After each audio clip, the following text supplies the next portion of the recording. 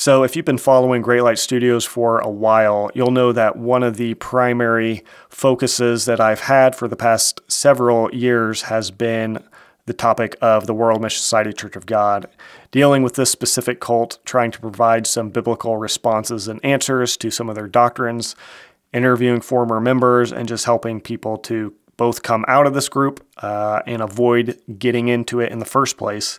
And then also just providing resources for those who have left the group to help them kind of recover and deprogram from some of the doctrine, as it were.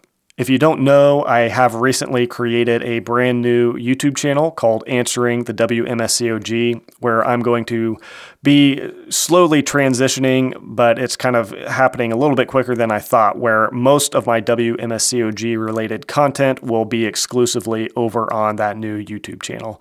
And so if you're following for the purpose of the WMSCOG content, I would recommend that you do go and follow that channel. That would be a help to me. And also you'll make sure then that you won't miss new videos as they come out. But moving forward on Great Light Studios, I'm wanting to cover more of a broad range, more of a broad variety of topics that concern basically all things related to faith and God, different theologies that I think are both good and some that are harmful that I think are worth discussing. And so one of the specific topics that as of late I've got back interested in is the topic of Calvinism. And so for this season at least, this is something that is very important to me, and so it will likely be the majority of the content I put out for a while will be providing responses and just thoughts that I have concerning this specific theological system. To me, this conversation is very important, and I know that everybody doesn't necessarily see it that way, and some people might be confused about why I'm putting out so much content in the next few months about Calvinism. But I think the ultimate implications of Calvinism conclude us with a version of God that I would argue is not loving or biblical.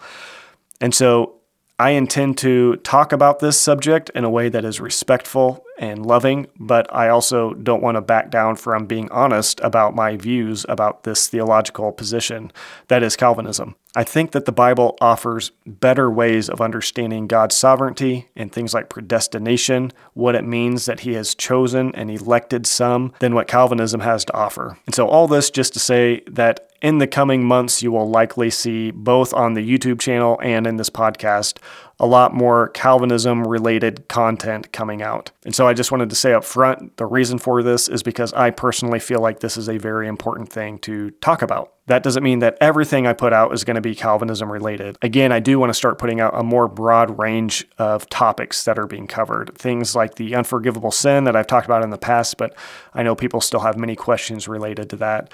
Things about heaven and hell, faith and doubt, questions of the existence of God, just a lot of different topics that I would like to start covering. And I have been very focused in the past few years on the WMSCOG and trying to help people related to that I really haven't had a whole lot of time to devote to covering these other topics. So I will try to add some variety here and there in terms of the topics that I'm covering, both in the videos and the podcast. But fair warning, there will be a lot of content on Calvinism coming up. And so if that's something that you're interested in, I think you might be able to learn something and hopefully at least come to understand the perspective that I have on different passages like Romans 9, John 6, Ephesians 1. If you're a Calvinist, I would just invite you to at least give me a fair hearing, listen to the things I say. I'm sure you will not agree with some of it, if not most of it.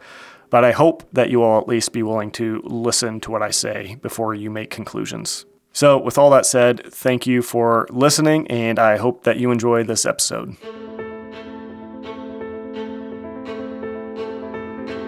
My name is Jordan Hatfield. Great Light Studios is a platform where I seek to help people encounter in the scriptures the God of peace, life, and light, who I think is often concealed by flawed doctrines, theological systems, and just general misunderstandings of biblical texts. I attempt to offer critiques and corrections to what I consider to be harmful theological systems, doctrines, or organizations, and to provide resources for those who have been negatively impacted by them, hopefully helping them to see that it is possible to realize the Bible and the God who is revealed in it in a whole new way. And I want this to be a place where people learn that it is okay for followers of Jesus to ask hard questions, to wrestle and struggle with different biblical passages and concepts. It's okay even to be a Christian while having doubts and unanswered questions. And I hope to help people realize that it is possible to lovingly and respectfully hold differing opinions and theological views from others without perceiving them as enemies.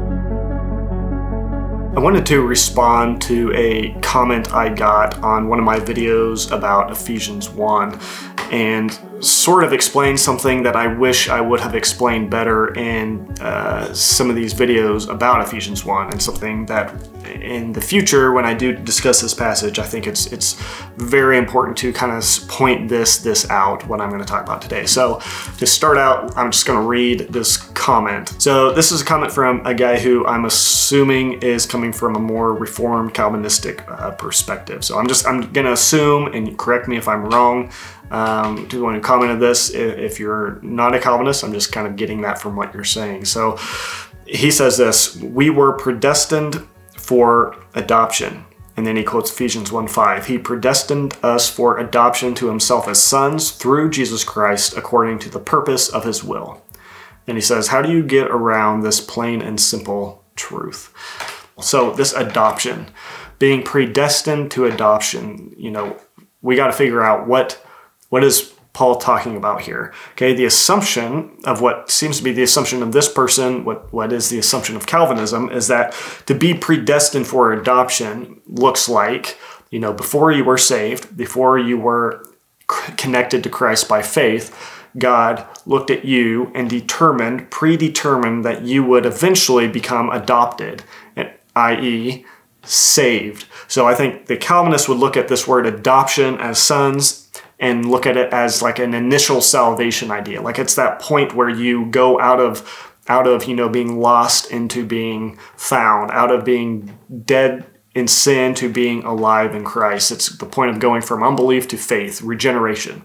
So adoption as sons, again, I think to the Calvinists, they look at this and they see, oh, God predestined that we would eventually get saved. We'd eventually be placed in Christ. So going back to Ephesians 1, I think something that is so important and so often, I would even argue, ignore on the side of Calvinism when interpreting these passages is what, when you look at the word chose, when it says God chose us in him, when it says God predestined us, what is it in Ephesians 1 that Paul is saying we are chosen and predestined for? So let's just look at these verses and answer that question of what is it that God is choosing believers for. Verse 4, even as he chose us in him before the foundation of the world, for what? That we would eventually get saved? Did God choose us before the foundation of the world that we would eventually come to be in Christ? Did God choose before the foundation of the world that we would eventually in our lifetime believe in him and be saved? No, God chose us in him. God chose Christians before the foundation of the world. God chose that believers would be holy and blameless before him. I would argue that this is talking about an end point, like a final destination. It's as if Paul is saying one of the benefits of being on the boat of Jesus, of being on the ark that is Christ, is that the ultimate destination of this ship is holy and blameless before God. At the judgment seat, you will be counted holy and blameless before him, above reproach. That is one of the benefits, one of the spiritual blessings that God placed in Christ. In other words, this is saying God chose, before the foundation of the world, he chose that those in Christ, their ultimate destination would be holy and blameless. This isn't saying anything about God choosing who would be in Christ. It's simply telling us what God chose as the destination for those who are in him. And I don't know if you see the distinction there, if you see the significance of that difference, but I think it is very significant. Even though it might seem trivial, that difference, I think it's huge. I think Paul continues with that same sort of future benefit idea when he goes on in verse 5 to say, in love, he predestined us for adoption as sons through Jesus Christ according to the purpose of his will. So again, the question here, what we have to be careful about is that when we see that word predestined us, that we don't immediately assume initial salvation, that we don't immediately assume some mysterious choice of God, some selection, divine selection of God of who would get in and who would not get in. So he predestined us for adoption as sons through Jesus Christ. Is there anywhere else in the New Testament that we could look to where Paul talks about adoption that might give us a little bit more clarity about what he's intending to say here? So Romans 8, verse 23 says, not only the creation, but we ourselves who have the first fruit of the Spirit. So these are Christians. He's saying we ourselves, those who are already in Christ, if you will, those of us who have already been brought from death to life, those of us who are already saved, groan inwardly as we wait eagerly for adoption as sons. So wait a minute. The Calvinist sees Ephesians 1, 5. They see predestined for adoption, and they assume that's God choosing who will get in. That's God. That's proof that God, as this person in the comment says, this is plain and simple truth that God predestined who would get in, who would be saved, who would initially have that initial moment of salvation, of coming from death to life. Well, Paul is saying that this is actually something that even those of us who are already saved, those of us who are already in the family of God, are waiting for. This adoption as sons is something that Paul, even for believers, is extending to some future date. And so I would say, again, he's continuing with the same train of thought where he says he chose us in him to be holy and blameless. So Paul here is talking about this ultimate destination for believers. And again, Romans 8, it says, we wait eagerly for adoption as sons, the redemption of our bodies. So adoption as sons is equivalent, I think, in Paul's mind, this analogy that he uses a few times.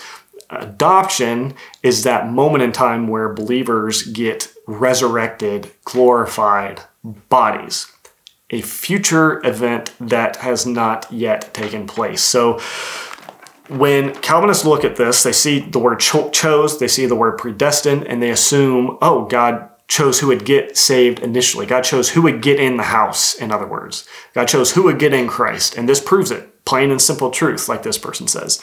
Well, I think if we look a little bit closer, we see that this isn't saying that at all. This is Paul's not having a discussion here about how God chose who would get in and who would not. He's talking about what God determined, what God chose would be the ultimate benefits for those who are already in this house. And so if we look at this in sort of an analogous way, this is, if we say this represents Christ, if we want to use the analogy again of the ark, in Christ, this is the sphere in which God has chosen, as it says in Ephesians 1:3, he placed every spiritual blessing in the heavenly places in Christ. So rather than, as the Calvinist says, is the plain and simple truth of this text, the way they understand it, they look at it and say, look, God, all throughout history has selected which individuals will get to be inside of this sphere, which is Christ. He chose and predestined, you get to be in, you get to be in, you get to be in, and the rest don't. That's not the idea here. The idea is rather not God selecting who would get to be in initially. It's that God selected, determined before the foundations of the world what the benefits, what the spiritual blessings would be for those who came to be in this sphere.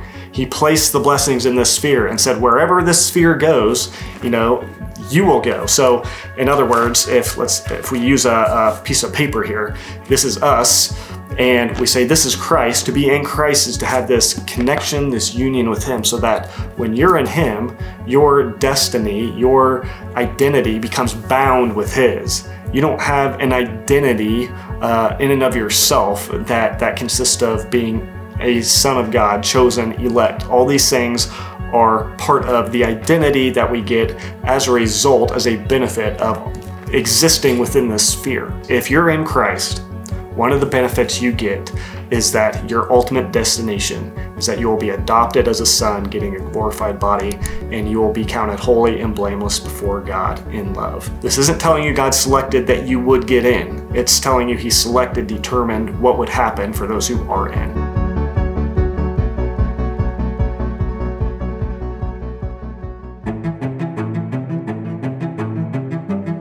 Thank you for listening to the Great Light Studios podcast. To find more information and resources, or to watch our films, you can find links in the show notes of this episode to our Facebook, YouTube, and other social media accounts.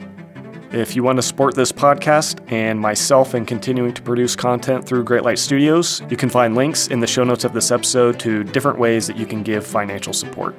And also, would you consider leaving a 5-star review on this podcast? Positive reviews go a long way in helping to get this content pushed out to more people.